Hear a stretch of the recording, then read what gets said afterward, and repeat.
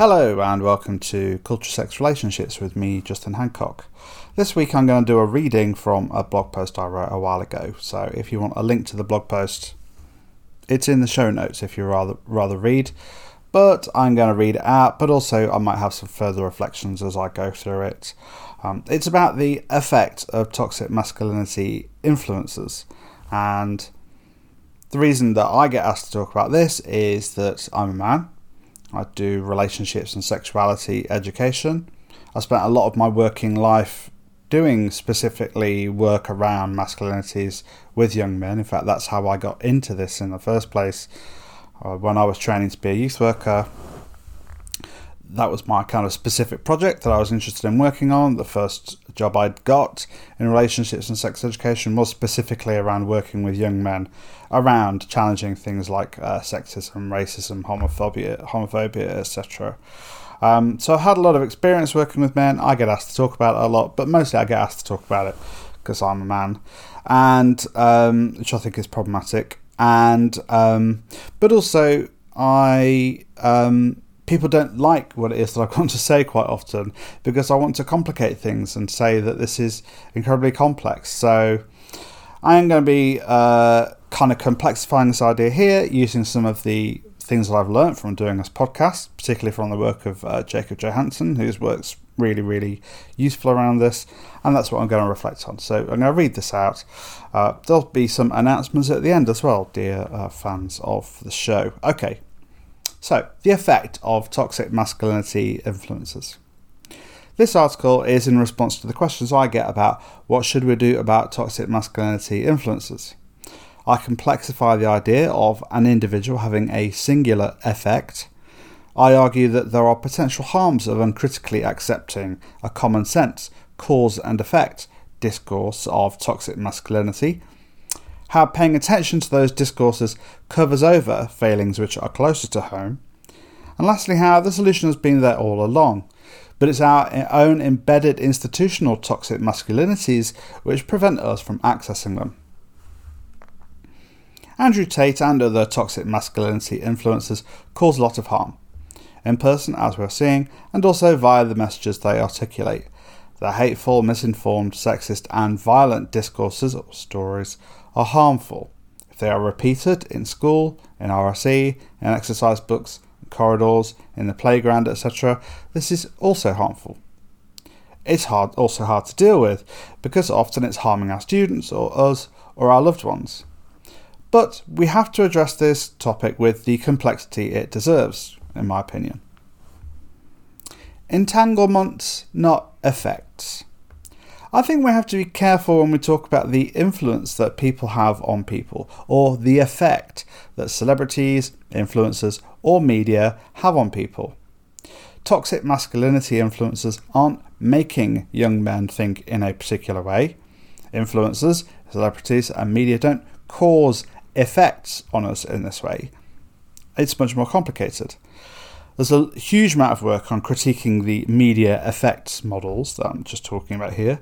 We've known for many years that young people, even children from an early age, are able to bring a high degree of critique and media literacy to media. We bring with us our own values, experiences, understandings, and bodies whenever we encounter celebrity discourse, influence, media, or porn. So rather than being passive sponges soaking up an effect and unconsciously reproducing an influence, we encounter these discourses in a complex entanglement. So, for example, a young man who is a fan of insert toxic masculinity influencer here is an entanglement. This entanglement might include the following relationships: school, phone, dad, height, clothing, own experiences of violence, anger, dating, fear, where they live, muscles, puberty, penis size, anxiety, football, their pet, RSE, TikTok, dad, queerness and feminism as other, online spaces, their future, disconnection, the word gay, history, unrequited enamorations, shyness. And I've got a link there in the article to an interesting article about young men's entanglements and assemblages. Why is this important? It might sound like I'm nitpicking, but I think it's important to be more precise about how we talk about the effect of toxic masculinity influences. This is because 1. The influence isn't the outcome. Any influence of misogyny is reproduced by young men because they, in some way, want to. It's important not to lose the intentionality of this, because this lets men off the hook. Just like the arguments about video nasties, violent video games, rap, grime, drill, or pornography making someone more violent. We don't accept this argument for these forms of media, and we shouldn't accept this for influencers either. It's inaccurate and leads to bad outcomes. Their motivations for doing it might be very different, but that's something else I'll come on to later. 2. There isn't just one influence. There are influencers, but there are also lots of potential toxic masculinity influences, like I talked about in the entanglement just now. Society produces and makes use of the kinds of masculinities that they espouse. The kinds of common sense arguments they make about the roles of men and women and heterosexuality are also made by conservative politicians, hegemonic sex education, some TV and film. We're often implicated in supporting this as individuals and collectives.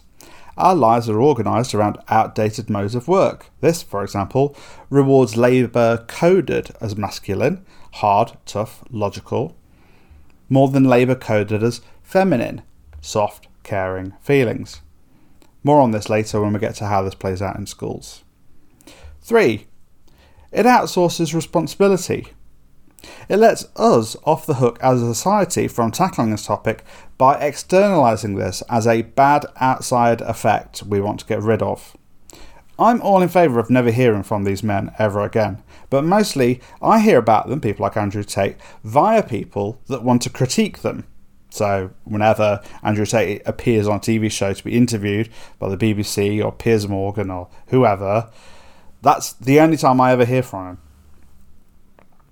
Outsourcing responsibility to these others, so people like Andrew Tate, means we obscure the real problems.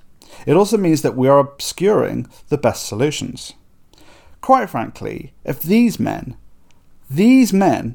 are such a huge threat to this generation of men, what does that say about us? I can understand why teachers are alarmed about this. I'm always in solidarity with teachers. But these basic common sense ideas of effect and influence are not helpful. Instead, maybe we should accept our own failings or omissions as educators, but also, to add to that, parents, political actors, activists, members of a community, or in any kind of role we take in our lives where we re-perpetuate common sense ideas about masculinity. Our job is to be part of the entanglements of young men, to be resourcing them with tools, technologies, influences, modes of being, the possibilities for joy, embodiment, care, learning, and also subjectivity, to give them a masculine subjectivity. This is what education is supposed to do. See also parenting. So the call from educators should be more, we need resources and training and support to do our jobs, and less, what are the authorities going to do about violent misogyny online? Though that would also be beneficial, clearly.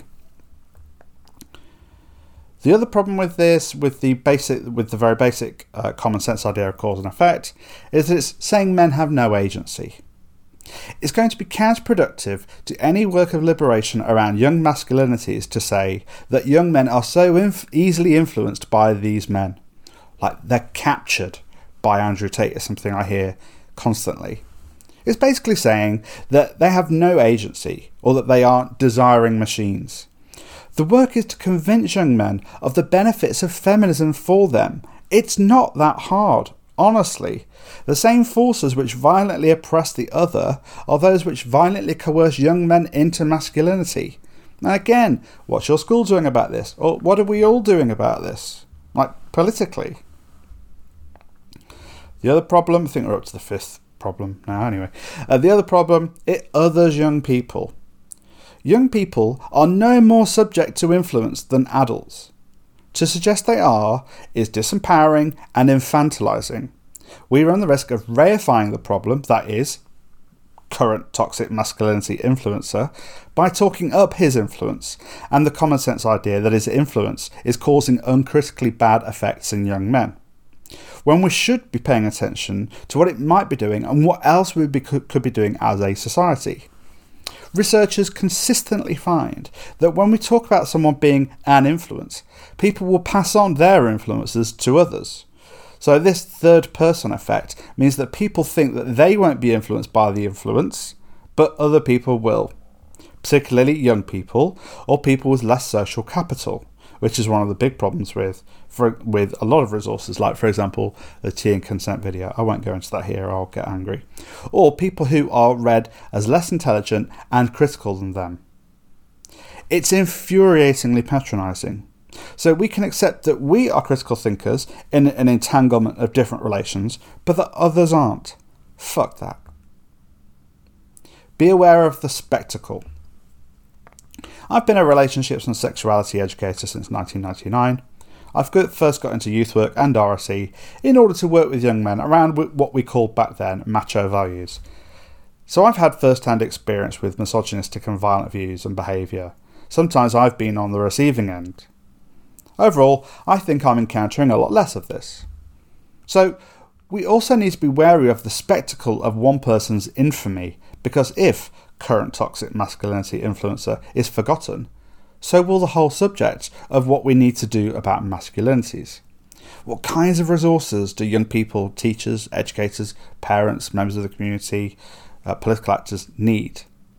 Consider the possibilities for a society not territorialising certain traits, jobs, roles as masculine, and then reifying those in a neoliberal capitalist context.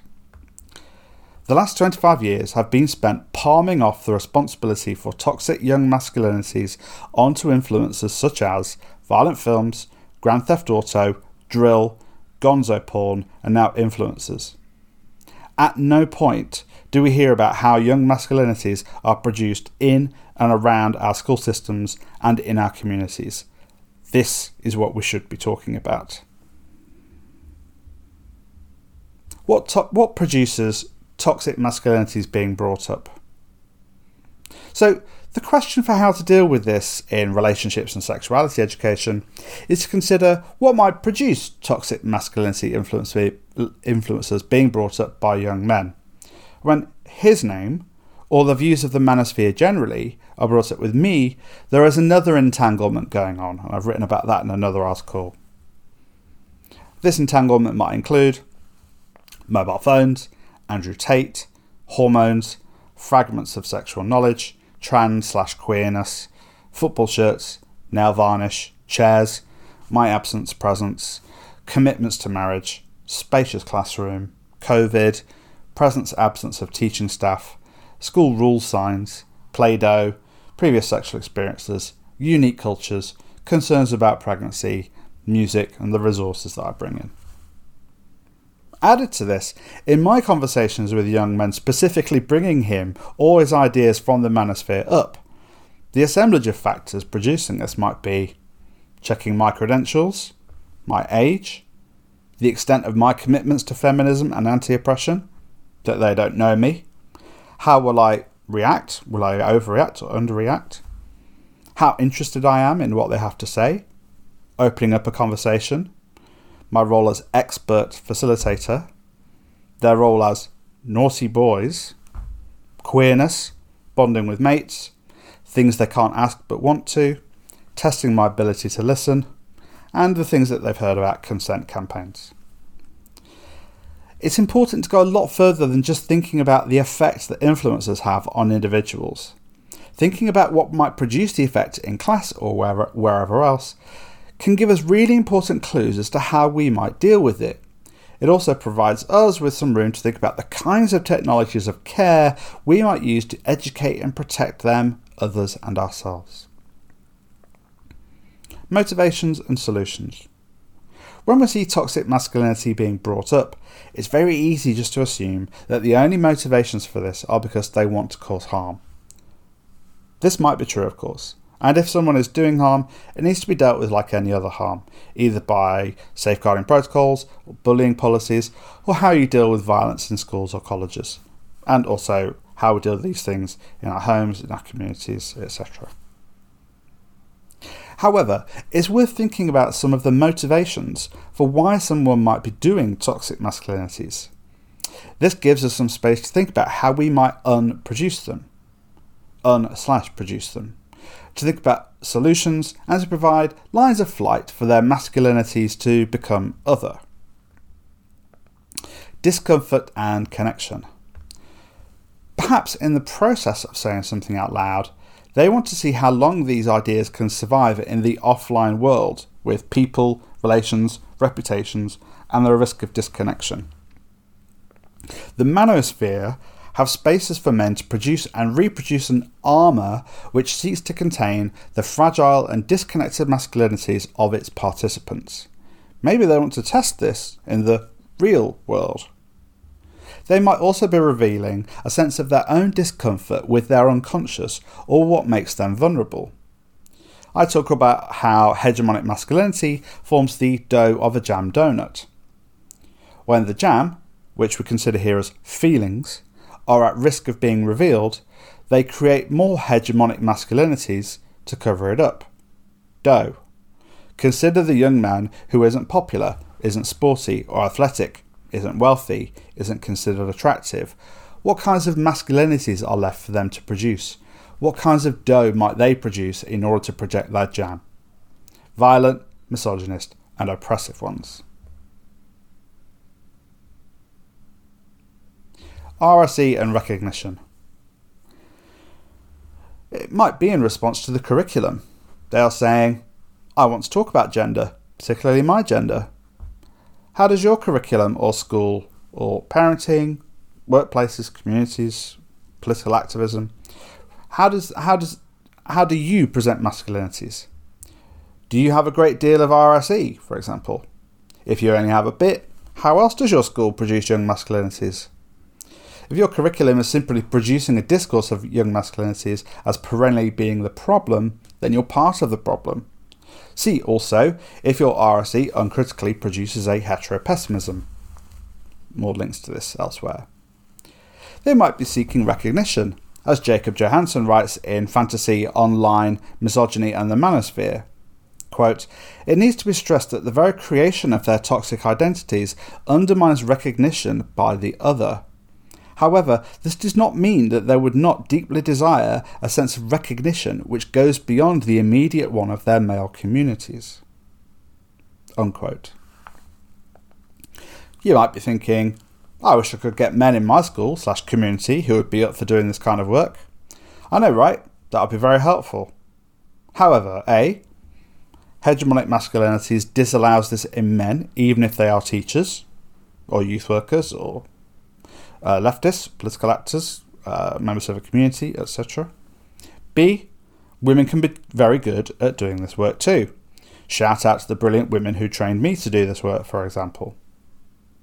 What we need is a structural change where the status of RSE is boosted. For example, there's more time in the curricula for RSE, there's more money for training and resources, the PSHE coordinator being on the same pay as head of department or year. Make the pie bigger and see how we all slice it up. There's an irony here. The low status of PSHE and RSE in school timetables is because of the low status of this being, because this is low status because it is coded as feminine work. It's not about results or the quality of the school in terms of league tables. Should be. It's because we're measuring the wrong things. If we were measuring how safe young people felt going to school, how they could do their gender in ways which felt good for them but also everyone else, how consensual school was, how respectful that everyone was to each other, and just how happy they were, how well-rounded they were, then it would be perhaps these roles would be given more status within schools. And perhaps more men might want to do them. Can we show a different way? Perhaps they might be testing us and our response. But what if the hateful things they were saying about the other, women, queer folk, or anyone who is a phallic threat to a fragile masculinity, mirrored or in some way replicated the hatred they might feel for themselves. Jacob Johansson talks about this as dis/inhibition. I've massively oversimplified this though. Go back to the podcast I did with Jacob about online misogyny, fantasy and the manosphere. Scroll back quite a few episodes and you'll find it's an excellent book and hopefully a really useful conversation. Maybe also they want you to experience some of the fear and sadness that permeates their gendered identity, which the manosphere thrives on. Perhaps they're just asking for the smallest glimmer, the tiniest glimpse, that you can offer them a different kind of masculinity to hold on to. What are the possibilities for our responses to create a new line of flight where they might become a different kind of masculinity? As Laura Yu Marks says in her chapter in Spectres of Fascism, I got this from Jacob's book, there are lots of cultures and subcultures of men who don't cultivate or reject the armoured ideal of the Freikorps soldiers or alpha masculinity. In North American societies there are slackers, dropouts, sensitive men sometimes, bears and puppies who push back against the gay hard body cult, born males who reject the gender and try out a third path, lesbian boys, stylish men, men who grow old gracefully, it's probably me hopefully, men at ease with their sexuality, gentle fathers, gamers who manage to balance the imaginary body adventuring in virtual space and the soft, flabby physical body at the console. There are so many kinds of lovely men." Unquote. Small interventions can make a huge difference. Certainly over my career, having worked with thousands of young men in person and millions online, I've had the most successful interventions with young men when I can pause, breathe and ask questions that might help them to do this. What does that do for you? What else? What difference would it make to you if? I'm noticing that your head's up. How's everything feeling? I do this with young men who don't know me at all, which has its advantages and disadvantages. But if I don't co-produce this toxicity, locking horns, giving them a bollocking, backing them into a corner, but gently challenge them and open up a space for them to be better, the outcomes can be staggering. Young men are so desperate for nourishment and care, they will ask for it even if you show the slightest signs that you're willing to offer it. It's not always easy to do this, but be encouraged by the idea that all these young men want from you is a glimmer of hope that they can become other. How can you respond to someone that will show them different kinds of masculinities are possible? Keep paying attention to what's better. We might need to be creative in how we tackle it, making sure we make and stick to group agreements, only having discussions with young men in their small groups, quiet words after class, keeping a pastoral eye out in the rest of the school. But if you can, what might be the smallest sign that a young man has become non-toxic? What might you notice? Is there anything he might notice in your response? This kind of what's better way of thinking is from solution-focused therapy and is a way of seeing the resources, not deficits, in people, but in this case young men in particular. Showing this kind of compassion for young men doing toxic masculinities is not going to land well with everyone. But if we see it as a form of safeguarding and harm minimisation for everyone else, as well as the young men themselves, then we might start to see things from a different perspective. And it's not like everything else has been working. Here are a few more tips on how to deal with toxic masculinities in RSE, but a lot of this is going to be transferable for anywhere else you might encounter young men or men generally. Men do be around. The discourses about all this can really zap our confidence and makes it all sound very scary. Doing this work is a bit easier than it sounds, and I would be doing a bad job if I were to say it's too hard for you to do. So here are a few things that I found very helpful, but it might be a better idea for you to reflect on what has worked for you and to talk about this with colleagues, friends, whomever. Safety via group agreements. The first thing to do is keep the class safe. If young men are choosing to repeat harmful discourses, we need to make sure that we reduce the possibility of this harming others in the room.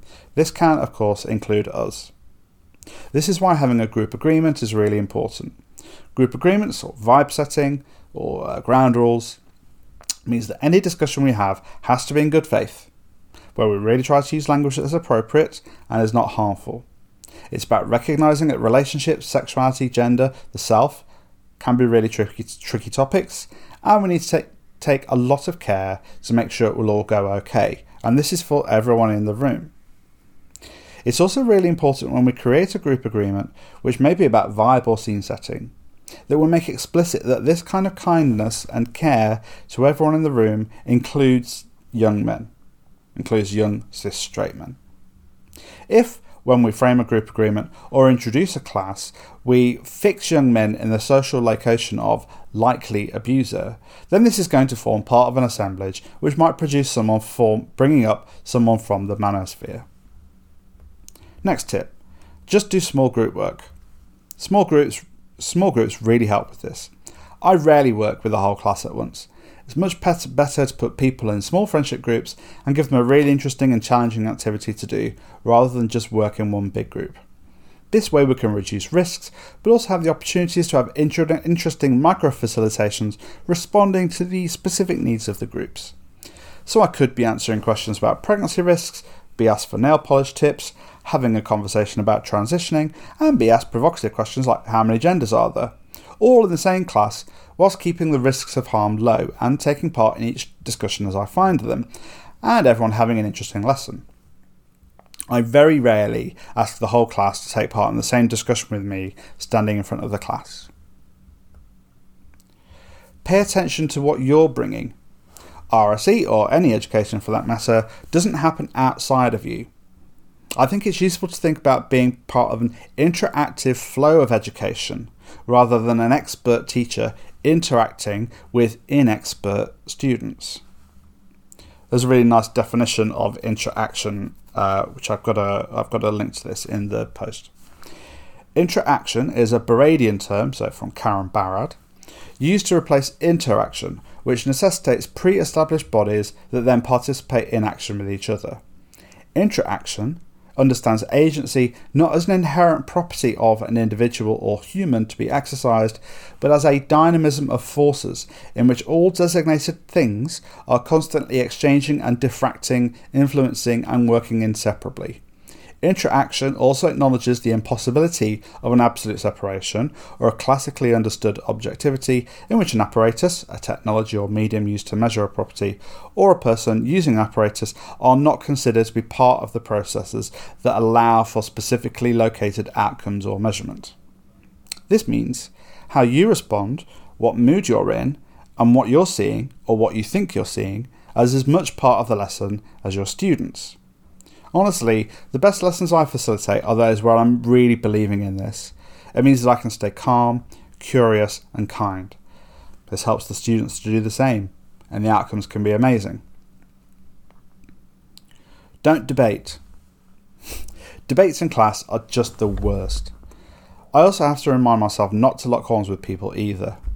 A few stock responses I always have are, I don't know, what do you think? Oh, some people think that, other people think different things. Oh, that's interesting. What makes you think that? How's that a useful idea for you? Of course, not everyone's going to agree with that, but you do you. A better word for that is, I understand what you're saying. Trying to intellectually defeat people's arguments makes for incredibly dull RSE and has some possible backfire effects. If we spend a lesson arguing with someone who is a fan of, for example, of Andrew Tate, we are essentially. Oh no, I've read that wrong. I should just read out I should just read this out properly. If we spend a lesson arguing with someone who is a fan of men are essentially this and women are essentially this, then we've taken up a huge amount of space. We've given our interlocutor time and space for their arguments, which reifies those arguments, makes them seem kind of important, but also makes them seem default and makes them seem even more like a common sense position. This can have a backfire effect of making their arguments seem like they have something to them. It also prevents us from looking at a subject from lots of different perspectives. Preventative work. Clearly, the best thing to do is preventative work. Reactive RSE is usually a sign that you've not been doing a good enough job in your school for some time. It's also likely to be crap. Ticking a box in order to say you've covered a topic where really it's just providing cover. Young people can see right through it. I know this because often they tell me this when I come into schools. There are tons of activities and my resources that you can use with all students to explore gender and sexuality. I then go on there to promote some stuff on my website. If you are an educator, please do head to my website and buy stuff, and also support all the work I do at Bish, my website for young people, which is very, very popular with young men, and it diverts them from the manosphere.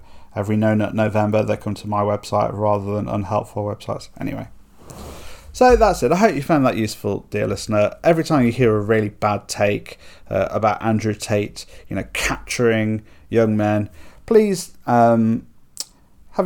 please think fondly of this podcast and think, that's an incredibly basic take and is not helpful or useful. So please do share this podcast with people in your world if you did find it useful.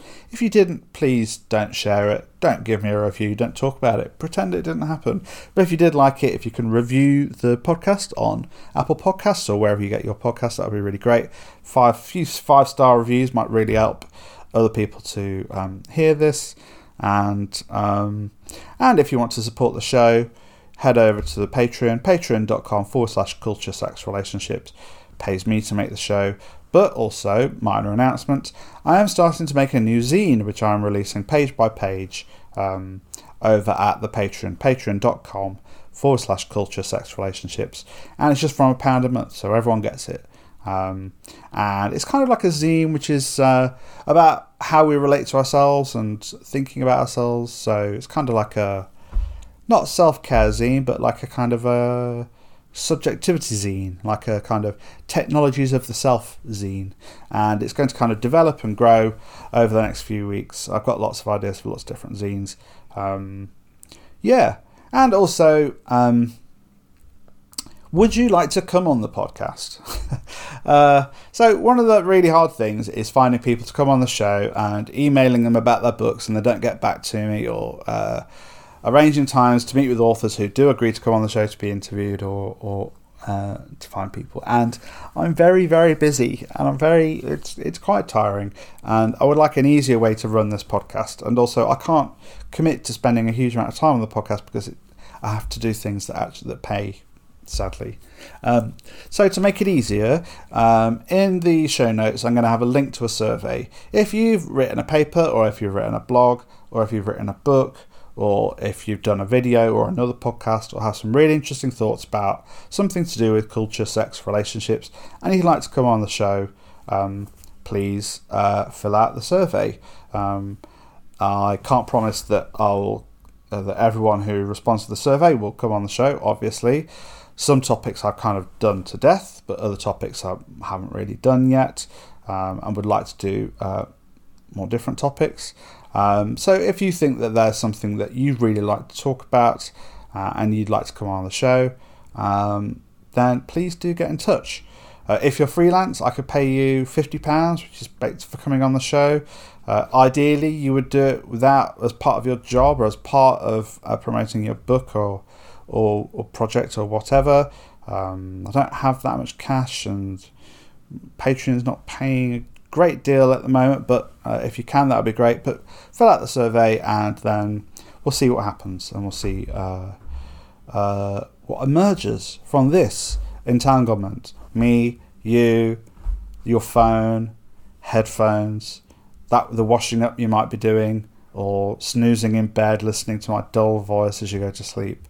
So thank you so much for listening to me droning on. Hope you found this useful, and I'll speak to you next time. Bye.